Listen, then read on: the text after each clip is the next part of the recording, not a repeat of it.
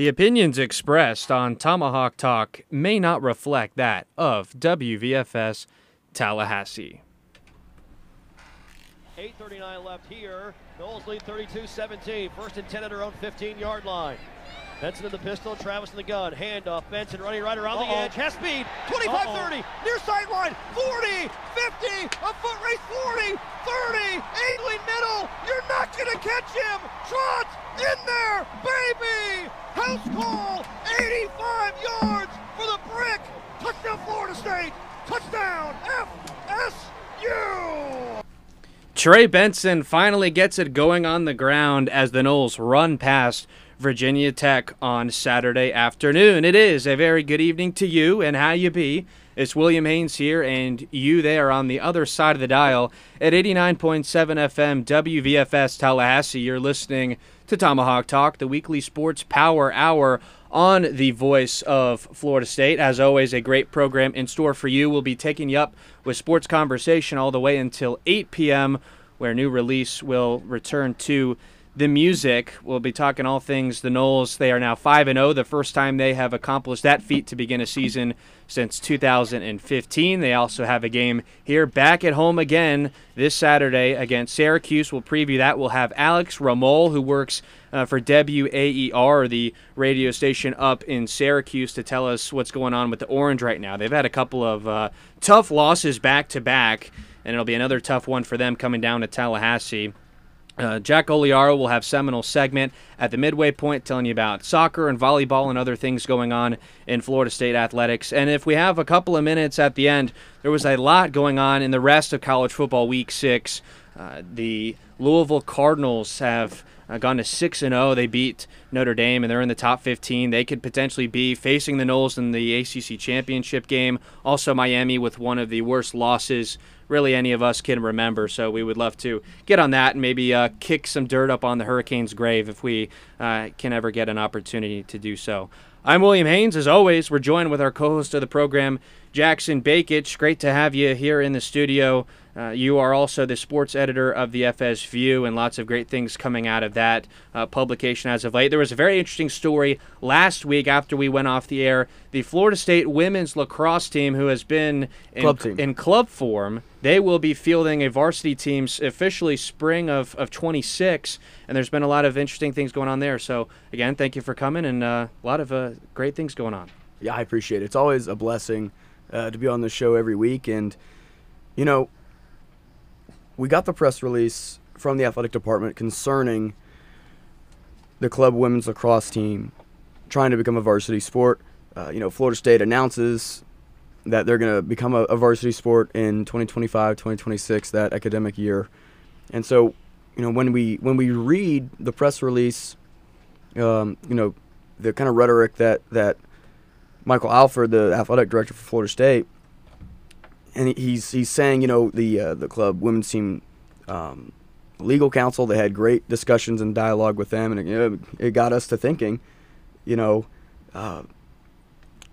it seems like Florida State may have been out of compliance with Title IX. And so the funny thing about that is we had heard rumblings about that before Florida State announced that it was going to become a varsity sport. And so we were actually going to write an article before Florida State announced it. We were going to do some digging, and it turns out, Florida State announces, and we put the article out anyway. But just a very interesting story, maybe the most interesting stories that I've been able to edit and be a part of. Connie Schramm did a great job reporting that story. You can check it out on FSU News, or check it out in one of the in the stands that show the FSU and Florida Flambeau press box stands. They come out usually on Tuesdays. You can find those around campus and around Tallahassee as well. Florida State has had a great athletic program top to bottom for years and years on end, so to add another varsity sport, and from what I understand, the club team has had some success. We have sent people from VD9 Sports to broadcast the live streams for FSU lacrosse, so that will also be interesting to see how that relationship continues to grow as the women's lacrosse team becomes a varsity sport here in a few years, spring of 26. Also, we have a couple of panelists in the studio tonight. We'll start with Jacob Smith, our resident meteorology student, also making his debut for this semester, a big Seahawks fan. I know he's excited about that. He also covered the Virginia Tech game for us on Saturday, so he was perched up in the press box. He talked to Jordan Travis after the game. He's got lots of good stuff for us. So, Jacob, as always, thank you for joining us tonight. It's amazing to be back. Being at that game and being in the press box, OMG. That was legitimately the best view of Tallahassee I think you could ever ask for. Like, you have the stadium, you have the fans, and then you have the city in the background. You have the campus of Florida State right there as well. I mean, it was beautiful. 82 degrees, just wonderful. Just an absolute pleasure to be there, and a pleasure to be here as well. And lots of Tallahassee glitterati make their way up to the press box for game days. I know Gene Deckerhoff was there roaming the halls. Obviously, Jeff Colhane, who now does the radio play-by-play for Florida State, and courtesy to him as well as the Seminole Sports Network for the call that we used at the top of the show of a Troy Benson 85-yard touchdown run. So always good things going on with that. And rounding out the panel is Olivia Ammon, and not just her semester debut, but her debut on this very program. She did cover the game not for VD9 Sports, but for the FSU. She did some great work writing a recap article. If you haven't checked that out, make sure to do so. Olivia, great to have you in. It's so great to be here. I'm so excited to finally be on this show. And like Jacob said, being in that press box on Saturday really was the best view of Tallahassee, and it was so amazing to be there surrounded by everybody else in the media. It felt very official. It was very awesome. A sellout crowd for a Virginia Tech game. It was announced that Doak Campbell Stadium is sold out for Syracuse on Saturday. They've sold out every game except for the North Alabama game, and they will continue to move units on that one. So it is a great view when you can get it like that. Jack Oliaro, producer of the show, peeking in from behind the glass. As I said, he'll have Seminole segment at the midway point. He'll also be screening your telephone calls at 850-644-1837 if you want to call us up and give us your thoughts, Florida State, whatever is on your mind.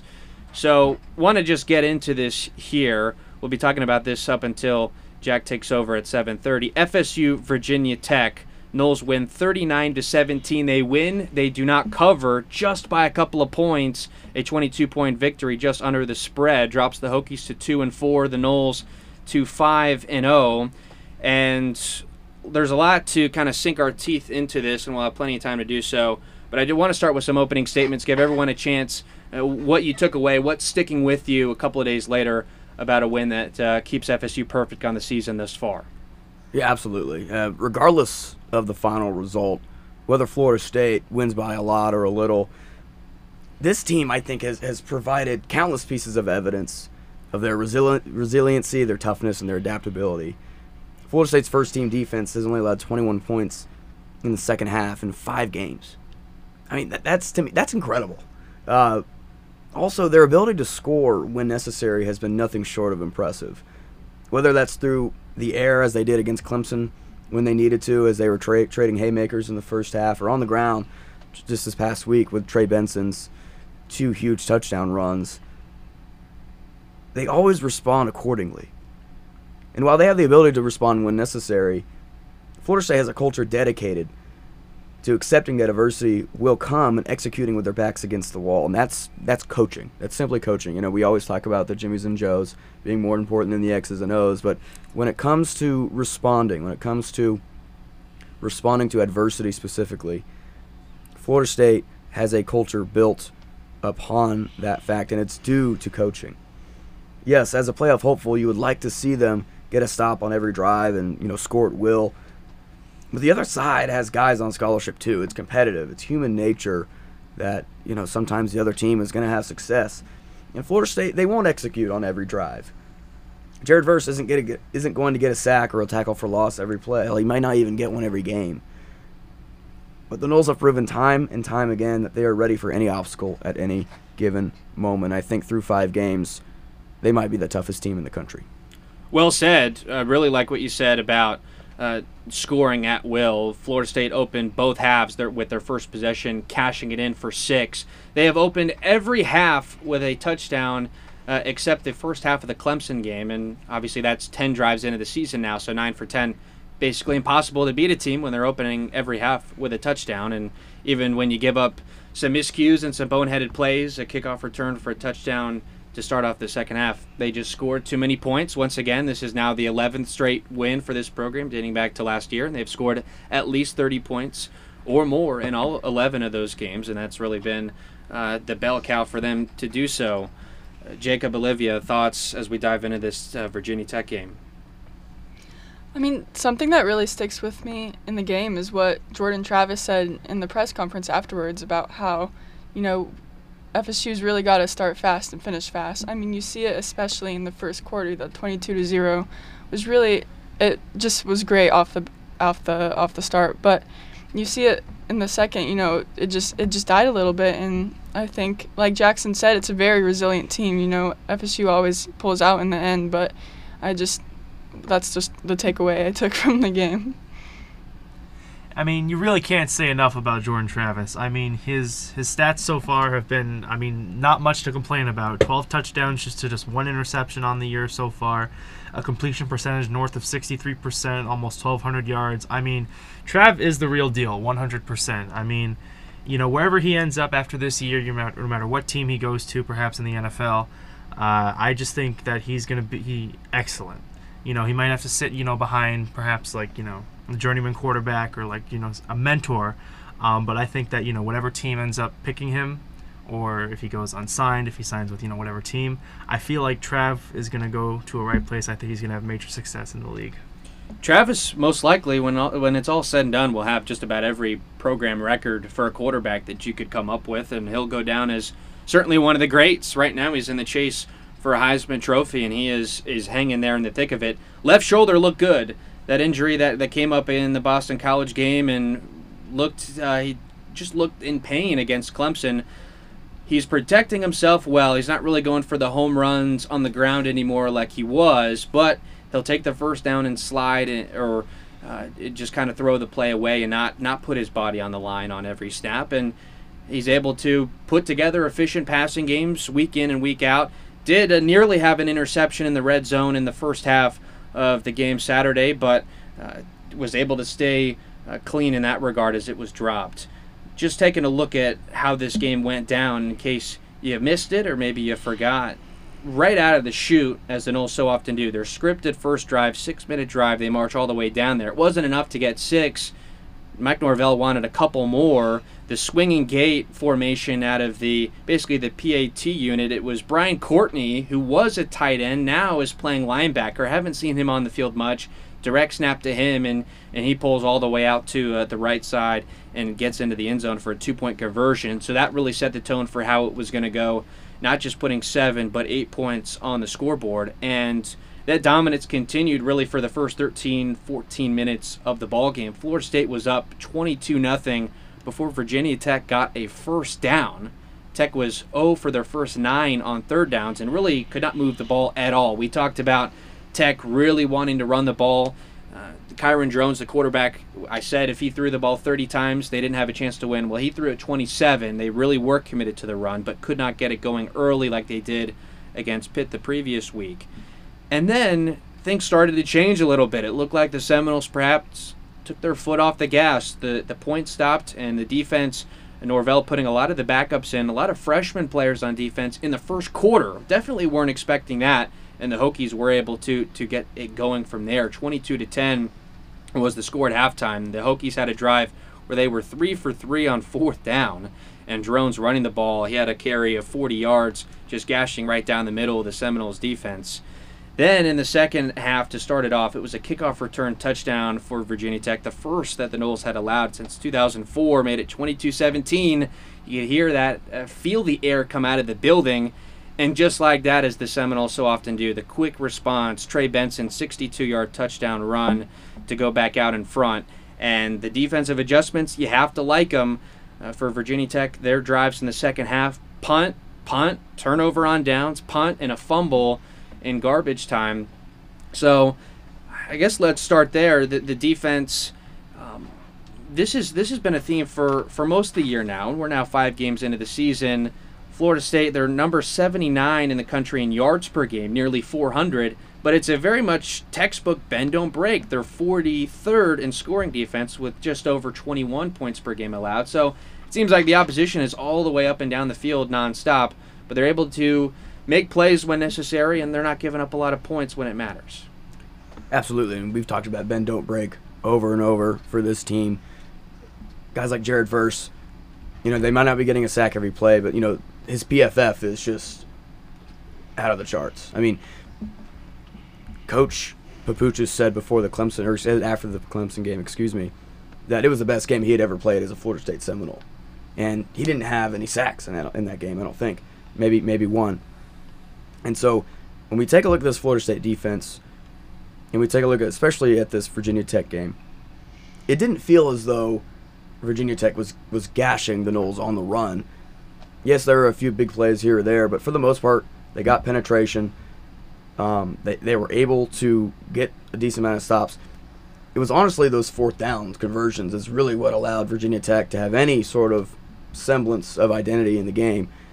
Without those fourth down conversions, I think, Florida State wins by a lot more, and we can talk about penalties and officiating later, but I think this game was a lot less close on paper, especially with the kick return. It's one play that results in 7 points, and it's not your offense or your defense on the field. But like you said, bend don't break. Florida State's defense has been pretty solid. They only gave up 10 points the entire game, 0 in the second half. Despite what the scoreline says, I felt pretty confident in them after this game, especially facing a running quarterback, which we were worried about. I think you should. The box score, I'm not going to say mistelling, but Virginia Tech over 200 yards on the ground, 6 yards per carry. There was a couple outliers in that. It seemed like when Virginia Tech really wanted to lean on the run game, it wasn't necessarily there. Later in the game, it started to open up as, like I said, the Noles not as aggressive as they were to begin the game, but you don't give up any points in the second half. That's what matters the most. And 80 of those yards came from, when Drones was flushed out of the pocket. He got a couple design runs to go for him, but just from the running game alone, not from a QB scramble standpoint, I thought it was a okay kind of day from the defense on the run. From a passing standpoint, pass defense I thought looked great. Renardo Green looked solid. Jerry and Jones made a few nice plays. Obviously, there was the interception that was called back, but the pass game looked pretty solid. They weren't able to get anything out. Virginia Tech at that wasn't able to really get anything on those bubble screens. Pardon me, I forgot his name. Conrad Hussey, right? With a huge hit to negate that bubble screen. Virginia Tech kind of stayed away from it the rest of the game. But a stellar game for the Florida State defense in the air, I thought. Yeah, a great way to put the passing struggle for the Hokies, just 2 for 13 on third down. Noles were able to get off the field quite a bit, and that's the progression you wanted to see from Adam Fuller and his unit. You mentioned the penalties, 12 for 99 yards. There were some that I think most of us could agree. The late hit on the defensive tackle, one of the freshmen there, Byron Turner, should not have been a flag. Basically, the ball had just come out of Drone's hand, and it wiped off the board an Azaria Thomas acrobatic interception where he was able to tap the foot in on the far sideline. Instead, it's a first down for Virginia Tech. But there was a lot of pre-snap stuff. Maurice Smith, the center, flinched twice. If you're the center, if you're holding the ball, how are you having false start penalties? Very strange. I know Florida State at home, they like to go with that real hard count, and it did draw Virginia Tech offsides at times, but it seemed like their own men were flinching just as much as Virginia Tech's line was.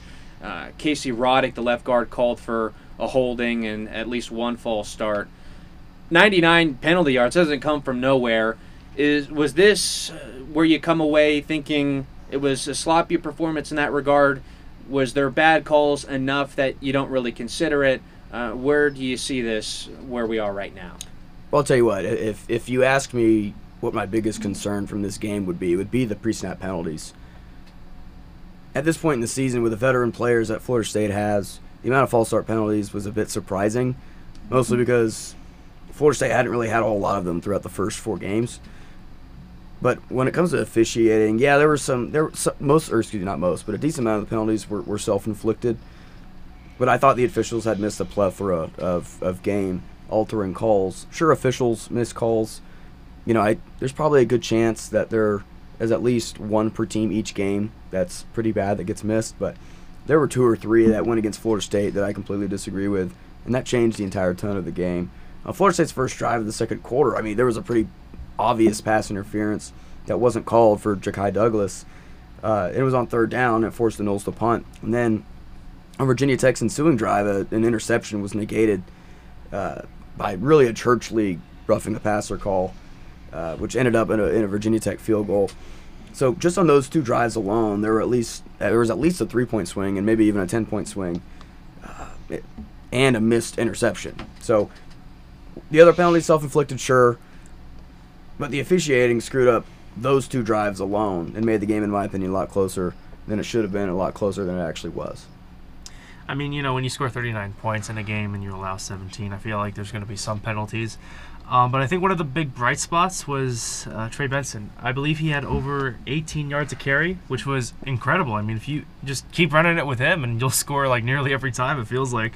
I mean, Trey Benson, he broke his own record for the longest rushing touchdown twice in one game. It was with a 60-yarder, somewhere around there, and then I think it was an 85-yarder. He broke it for a second time. So congrats to him. I think it's the first 200-yard rushing performance since Dalvin Cook was a Seminole. So that is incredible. Good for him.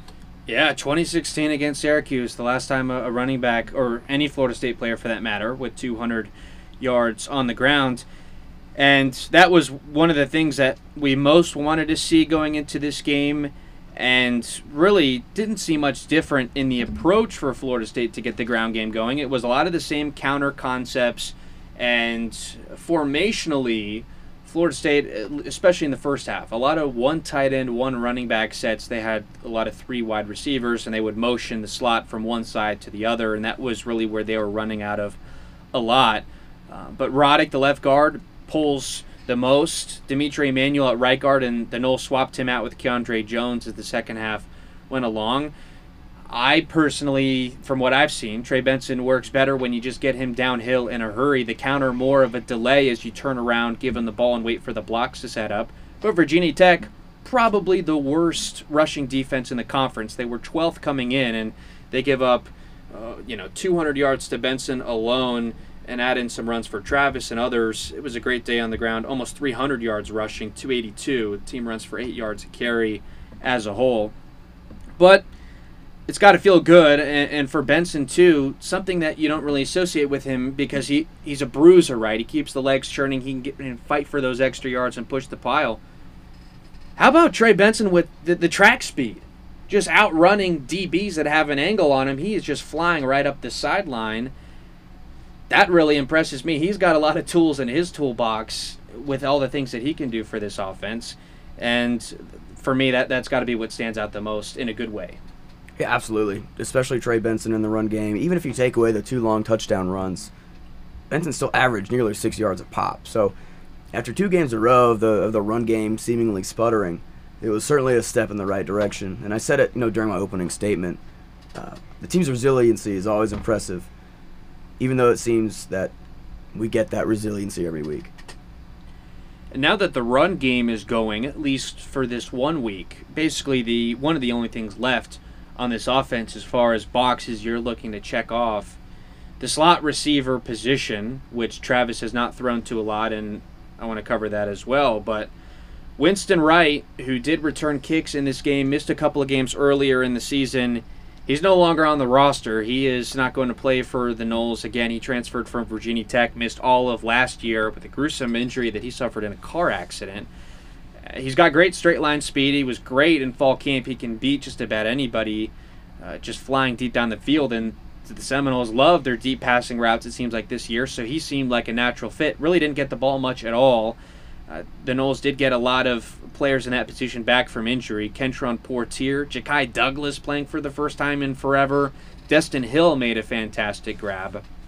So losing Winston Wright is not great. He's more of a higher profiler guy than maybe some of the other ones on that list. But I think in the long run, I don't know that Florida State will miss him all that much. I think, and that was part of the reason why Wright decided to move the way that he did.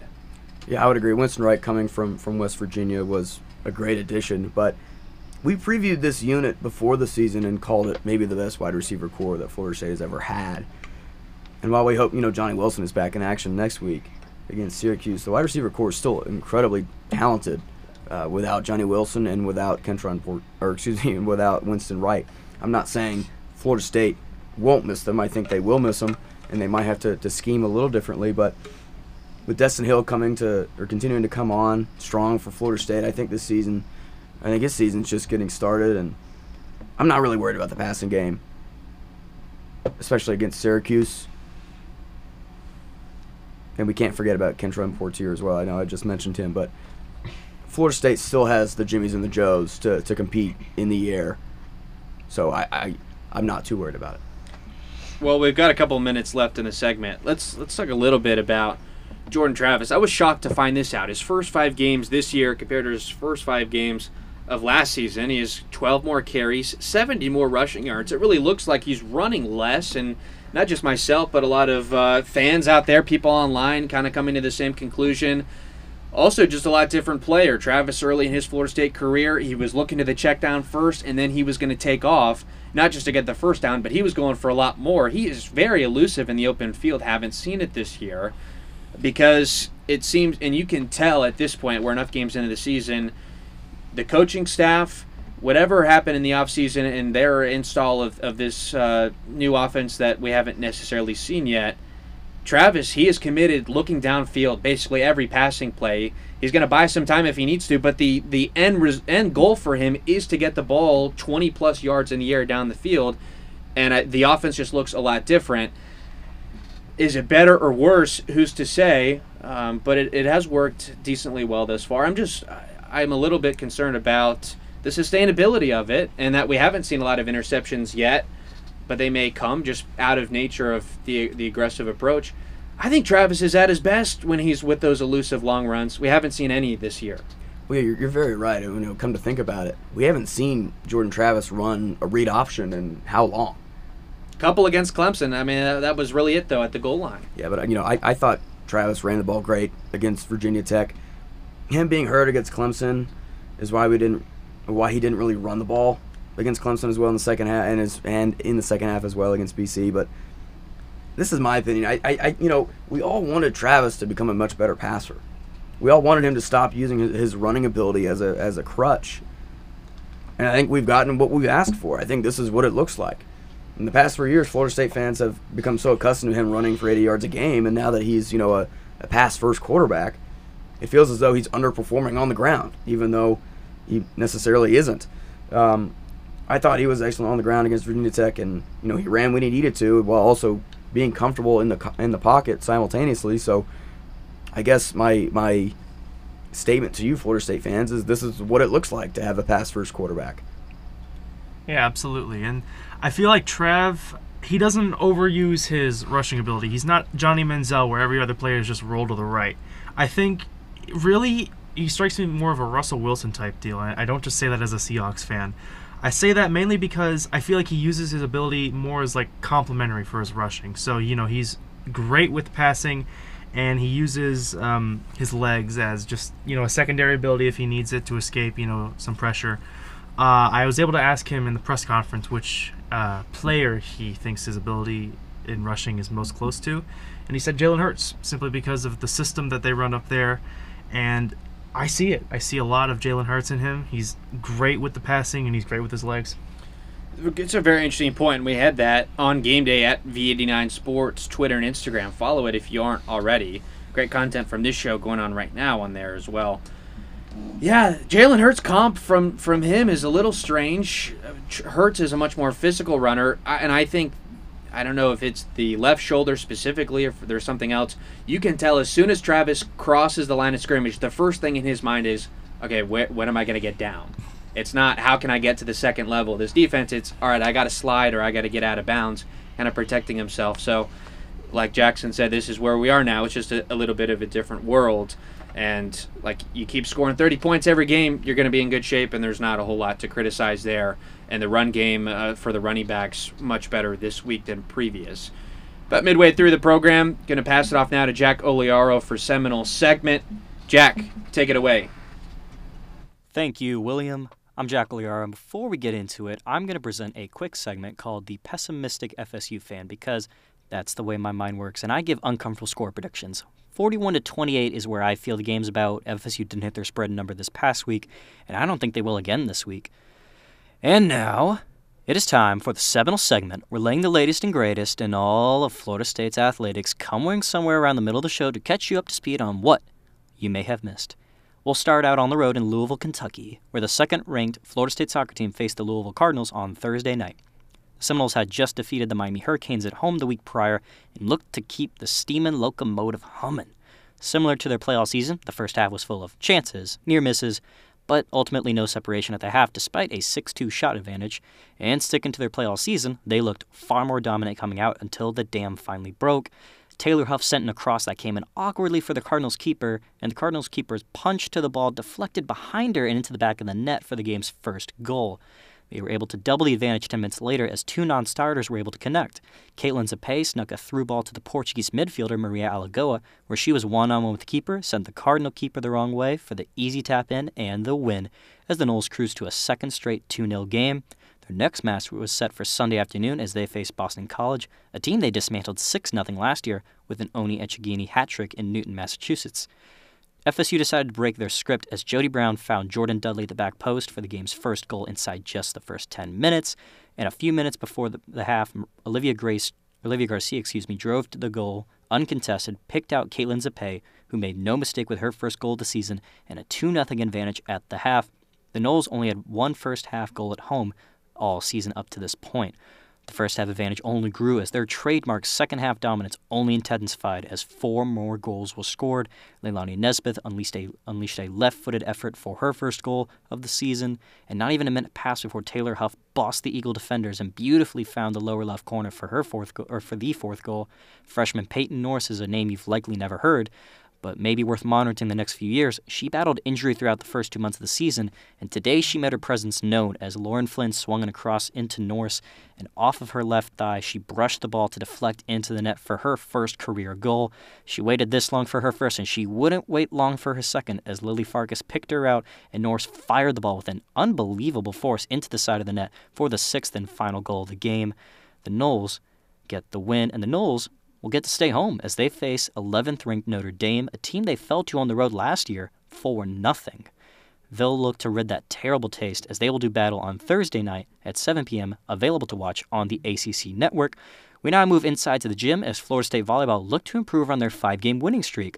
The Noles had the chance to equal their best conference play start since 2015. Their opponent, the Miami Hurricanes in Coral Gables. They traded the first 4 sets and came down to a 5th set. The Noles got out to an early 8-2 start and never looked back. They finished off the Canes silenced in Knight Sports Complex with their 6th straight win. They then hosted North Carolina State back in Tully Gymnasium for a Sunday afternoon match, and this is kind of becoming a theme. They traded the first 4 sets, and guess who came up when the stakes were bigger? The Noles took the final set and remain undefeated in conference play after 6. The Red Hot Seminoles will face one of their toughest tests as they travel to Atlanta to take on 13th-ranked Georgia Tech on Friday night before a Sunday afternoon battle with Clemson in South Carolina. The Friday night game will be at 7 p.m., while the Sunday game will be at 1 p.m., both games streaming on ACC Network Extra. That's going to do it for this week's edition of Seminole Segment. William, I've checked your flight path and want to confirm that we are clear for liftoff. Thank you, Jack. Back here in the studio, William, Jackson, Jacob, and Olivia taking you all the way up until 8 o'clock with new release.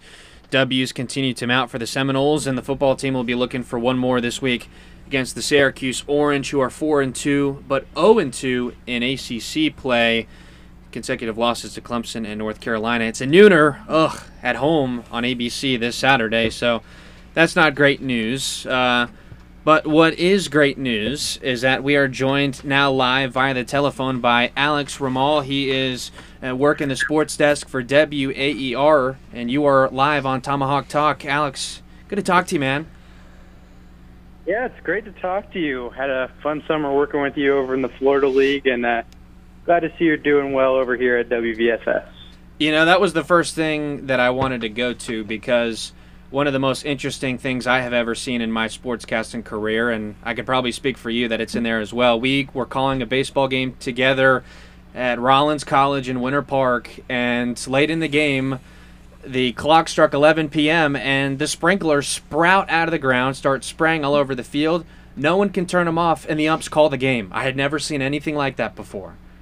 No, I was aware of the 11 o'clock cutoff time that Rollins College was setting for our team, the Winter Park Diamond Dogs, but I didn't think it was that serious. I was thinking maybe we just try and get out by 11 o'clock and just get out of there early, but Nope, they were serious. 11 o'clock, and you got to go. For good reason, and then they moved the start times back because they had that strict cutoff. Just, Florida League baseball, gotta love it. So I want to talk now Noles and Syracuse, obviously, and for Syracuse, they had that great start to the year, 4-0, but want to start with what happened on Saturday. They went to UNC, got throttled by the Tar Heels 40-7. It was one of the worst beatdowns the Orange have suffered in some time, perhaps since the FSU game last year. I know a lot went wrong, but can you kind of tell us what happened in that game that led to such a lopsided score?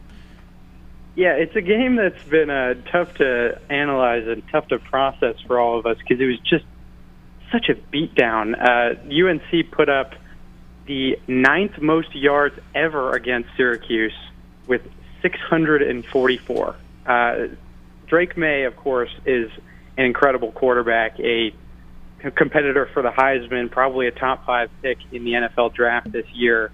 But the rushing offense of UNC was very good too. Omarion Hampton was an absolute beast out there. It was total domination on offense from the Tar Heels. And then on the other side, it wasn't much better for SU. Couldn't get above 150 yards passing or 100 yards rushing. It was just not together. Garrett Schrader wasn't clicking. LaQuint Allen couldn't get it going on the ground. The wide receiver play was not the best. It was a complete beatdown, and it looked like the team was just drained after even the first half. Garrett Schrader, he took on early in the season the nickname of Garrett Shredder. I would say lately it's been more like Garrett Safety Scissors. 44 points per game, their first 4 contests. Then you look at their last 2 games in ACC play, averaging about 10.5 points a game. How does Syracuse get out of that rut? I know they're missing a Rondé Gadsden, that huge wide receiver, tight end guy. How can they get this thing back on track? Yeah, and I like that you brought up Rondé Gadsden because I truly believed before this season that he was going to be one of the best playmakers in not just the ACC, but all of college football. He's that good, a major difference maker. And the guys behind him in that wide receiving core, there are some good role players in there. Isaiah Jones is a decent threat. Donovan Brown has been a surprise. Even Dan Villari has been getting involved as of late. But none of them can really step up to be that number one. Also, Damian Alford has been frustrating. He has all this talent. He's a huge target like Rondé, but has issues with drops and just some boneheaded plays. I think wide receiver is the key for the offense. I would say offensive line, but let's get real. Even the best offensive lines in the country aren't stopping Jared Verse. Alex Jackson here, co-host of the show.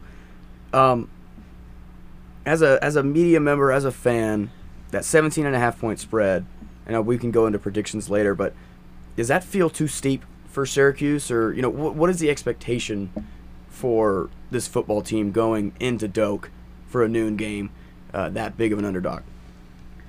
Yeah, as a representative of WAER, which is a property of Syracuse University's Newhouse School, I don't know if I can get too exact when talking about the spread. Gotcha. But I will predict on my end that this game coming up will not only be similar to the UNC game that SU just went through, but also the Noles trip to the Dome last year. Yeah, and I apologize. That was my question was more directed. Do you feel that Syracuse is being disrespected in that regard?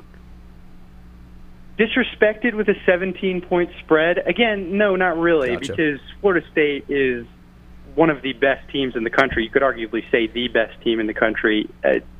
Just a bunch of monsters out there. So, especially in Doak Campbell, you can't really fault any odds maker for giving FSU a big bump. It's a really tough 3-week stretch for Syracuse. We've seen in the sport this year what a stretch like that can do. We saw Notre Dame fall again this past week. Last year, Syracuse, of course, as you know, with the 6-0 start, then lost their next 5. Do you have that dreadful feeling that they're running it back 4-0? Now they've lost 2 straight and possibly another really tough matchup, that they're backsliding again in the second half of the season? That's been a topic of discussion in Syracuse fan and even media circles as of recent over the past 2 weeks. I don't really buy it, or at least it just feels different, because last year the team had a lot of guys who the Orange are sorely missing, guys like Sean Tucker, Michael Jones, Deuce Chestnut, Matthew Bergeron, all those guys. And again, a 6-0 start is different than a 4-0 start. The Orange had that win over NC State in the Dome to get up to 6-0, and we're leading at Clemson in that 7th game that went so wrong towards the end. And then after that, a bunch of injuries and stuff happening like that really got the season off the rails. This year, I don't think it's exactly the same. The season was always going to be defined by this 4-game run in the middle with home Clemson and then a 3-game road stretch, which I believe fewer than 10 teams in the FBS have a 3-game road stretch, going to Kenan Stadium in North Carolina, going to Doak, of course, over by you guys. And then, while Virginia Tech isn't exactly what it used to be, going to Blacksburg Lane Stadium is still really tough. So that was always going to be tough. I think Syracuse is kind of a mid-tier ACC team that can't really be expected to win some of these massive games. So I don't think it's quite as disappointing yet. The Orange haven't lost a game that they should have won yet, if that makes any sense. Last year, I think the most disappointing losses were Clemson, because the Orange were up, and then losing to Pitt and Wake was not good. I don't think anybody really blamed SU for losing to Notre Dame and losing to the Seminoles. Right, so a team that's likely playing to chalk down the stretch, essentially. Could you give us just a quick kind of synopsis on, with what you know about this team, with how they like to go out and attack their opponents, what the general strategy is? Do they feel like they have to come out in the first half and take the jugular, that they have to get Schrader airing it out?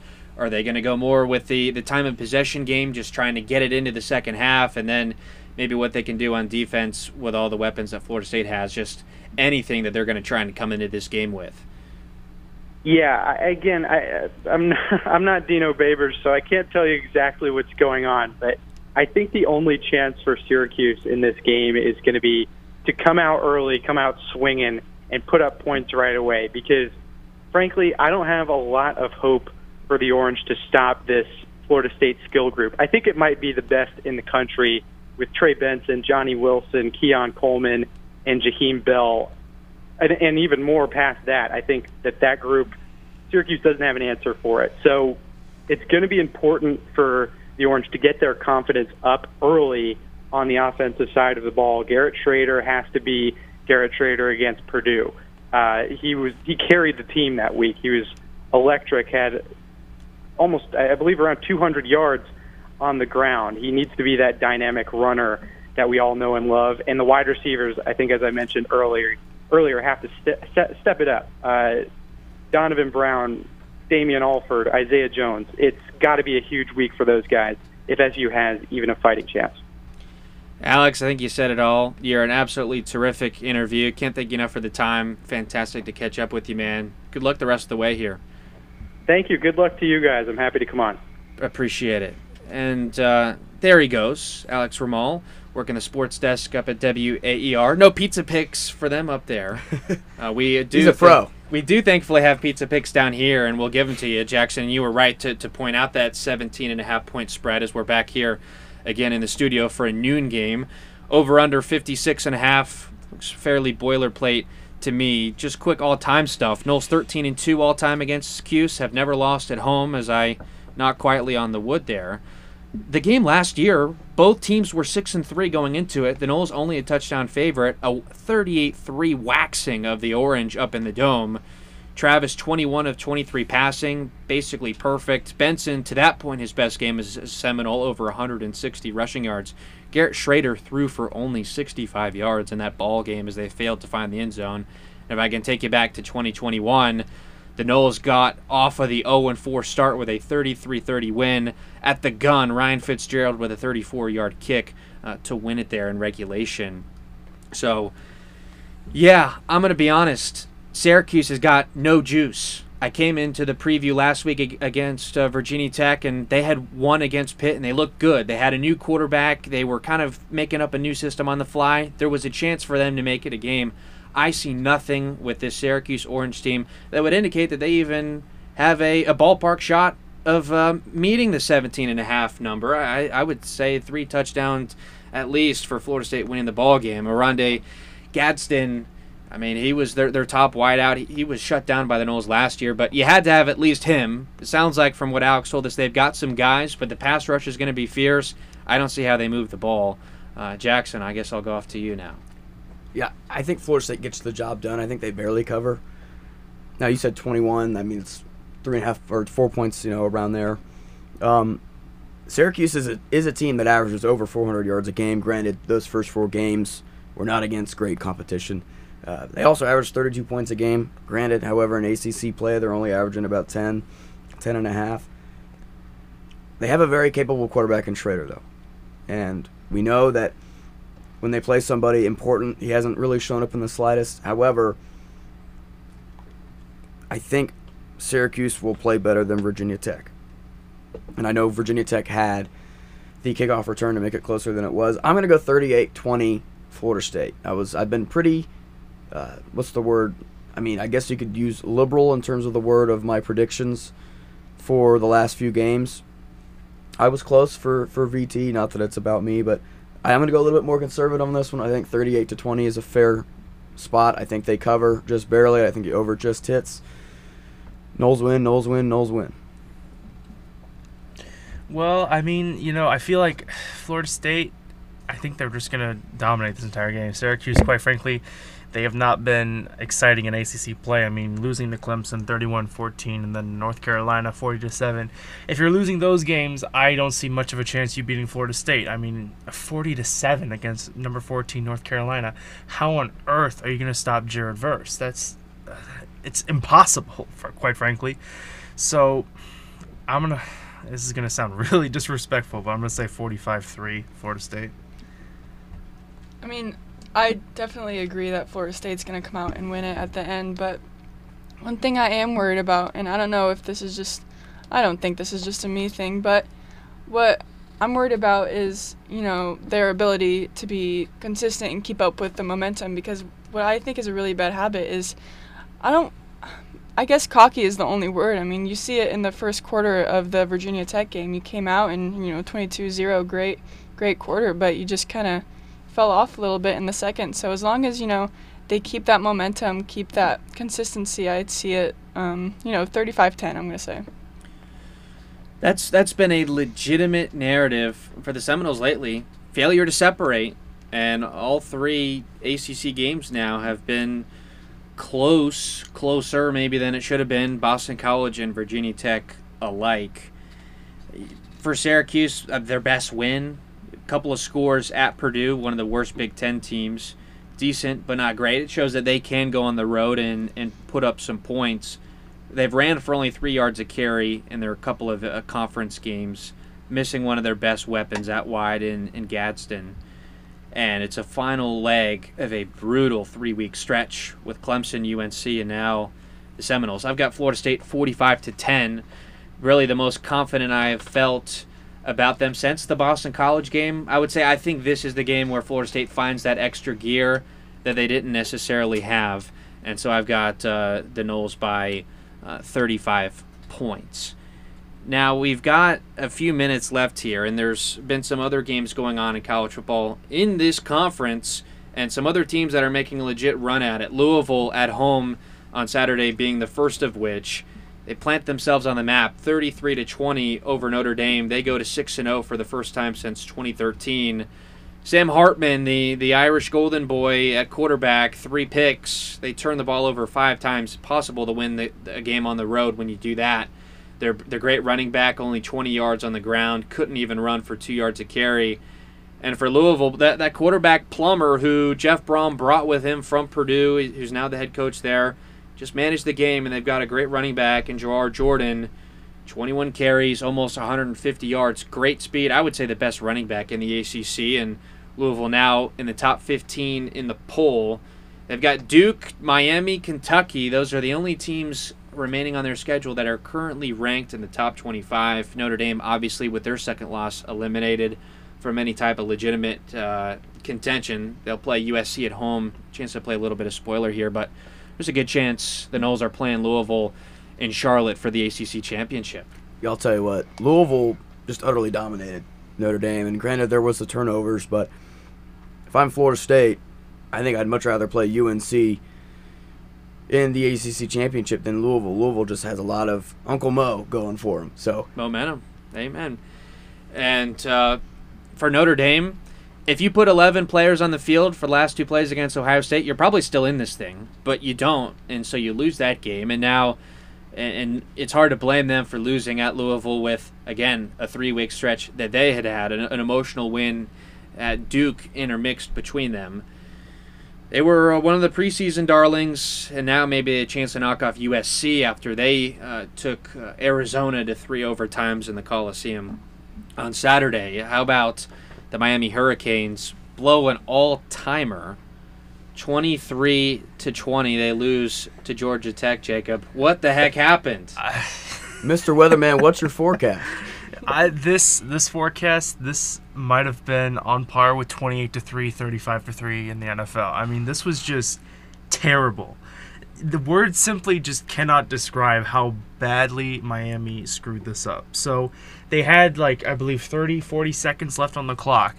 And folks, if they just kneeled it, they would have won the game. But instead, Coach Cristobal decides to run it. They fumble. Georgia Tech recovers. Georgia Tech scores a touchdown. Now, I believe there's only one instance where I've seen this before, and it was the Giants and the Eagles, way back in the 80s. And I don't understand it. There's no I don't think there's a genuine rivalry between Miami and Georgia Tech. If it was Miami, Florida State, I'd be like, well, if Florida State was, down and you wanted to just kind of run up the score because you disliked them, I'd possibly understand that. But against Georgia Tech, it makes no sense to me. Just take the knee and end the game. Yeah, that's exactly right. And I love what you said. The miracle at the Meadowlands you were referring to with the Giants and Eagles, and Herm Edwards was involved in that play. Hello? You play to win the game. And Miami simply didn't by putting the ball on the ground there. Absolutely pathetic. And that the miracle at the Meadowlands, that play is the reason why the quarterback kneel down was invented. It was after that game. Whew. And Cristobal had done that exact thing before at Oregon a few years ago in a game that they lost. Wow. And, you can take a look at Florida State with the Jacksonville State game. I try not to bring that game up every week. It seems like I do it at least once every 3 weeks. But let us forget about it. Let the past be the past. I know. But you take a look at that game, even if Florida State trots out prevent defense, there's still a more than zero chance that Jacksonville State somehow wins on a Hail Mary, on a prayer. Miami has the ball in their hands. All they have to do is take a knee. And that is just incredibly ignorant, I guess. Just not knowing what to do as a coach in that situation. If Georgia Tech had a timeout, maybe I would understand it. Even then, even if they have 3 timeouts, I understand it. But they have no timeouts. Why? Why do it? Take it away, Jacob. Well, I mean, and this drops the Canes to 1 loss already, so 1 more, and they're dead. So, all-time mistake. Words just can't describe this loss. It's just pathetic. Is there a curse in Miami? A curse of incompetence, perhaps. I just, remember, what was that, 4 or 5 years ago, they beat Notre Dame. They squashed Notre Dame at home in Coral Gables. And Paul Feinbaum, famously said, Miami is back. And then, you take a look at this squad, whether they're playing Florida State in 2013 and they both come in, a top 10 team, or whether it's whenever. Just when Miami starts to look competent, I was hyping Miami up after the Texas A&M game. And I know Texas A&M might not be the best team in the FBS or in the SEC, but they're a very competitive squad. They have the Jimmies and Joes. Miami was tackling very, very well in that game, and they looked pretty solid despite the adversity they faced in the beginning. But I just don't get how Miami screws up so much. I mean, you guys definitely said it all. Jacob said, there's really no words to describe this. He said pathetic, but, I I really think it's just silly. I mean, I think that's a fun little word to describe it. I mean, it's just I don't know. I've never seen anything so atrocious. Thoughtless. Yeah.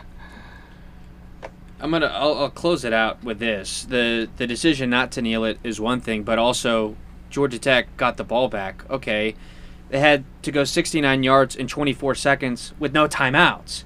And somehow Haynes King, the GT quarterback, completes a 30-yard kind of miracle and then also a 44-yarder to get into the end zone where inexplicably, when I guess Miami, perhaps thinking Tech was going for the field goal there to tie it. No, they're going for the win. Somehow a receiver gets past everybody in the secondary and you lose. To me, that's just about as pathetic as the decision on offense was. And Tyler Van Dyke, 3 picks, certainly was not at his best. Miami still outgained the Yellow Jackets by 200 yards, and they lost the game. They're 0-1 in ACC play. They'll go to number 12 now, UNC, on Saturday night. That'll be a big one if you get home from the game this weekend and check out the Canes and Tar Heels. And real quick, for the Tallahassee natives and those listening online, Miami is 0-5 in ACC home games under Mario Cristobal. So just a little stat nugget for dinner tonight. Him or Jimbo Fisher, talk about head coaches with big salaries that you're not in love with right now. Those are, and they both suffered losses this past weekend. But that wraps us up here for the gang on Tomahawk Talk. For myself, William Haynes, our co-host Jackson Bakich, Jacob Smith, and Olivia Ammon. Jack Oliaro was our producer. We'll be back next Monday at 7 o'clock. Talk about FSU Syracuse, preview their upcoming game against Duke, all that good stuff. And would love to hear from you then. But saying so long for now, new release is coming up next. You're listening to WVFS Tallahassee, the voice of Florida State.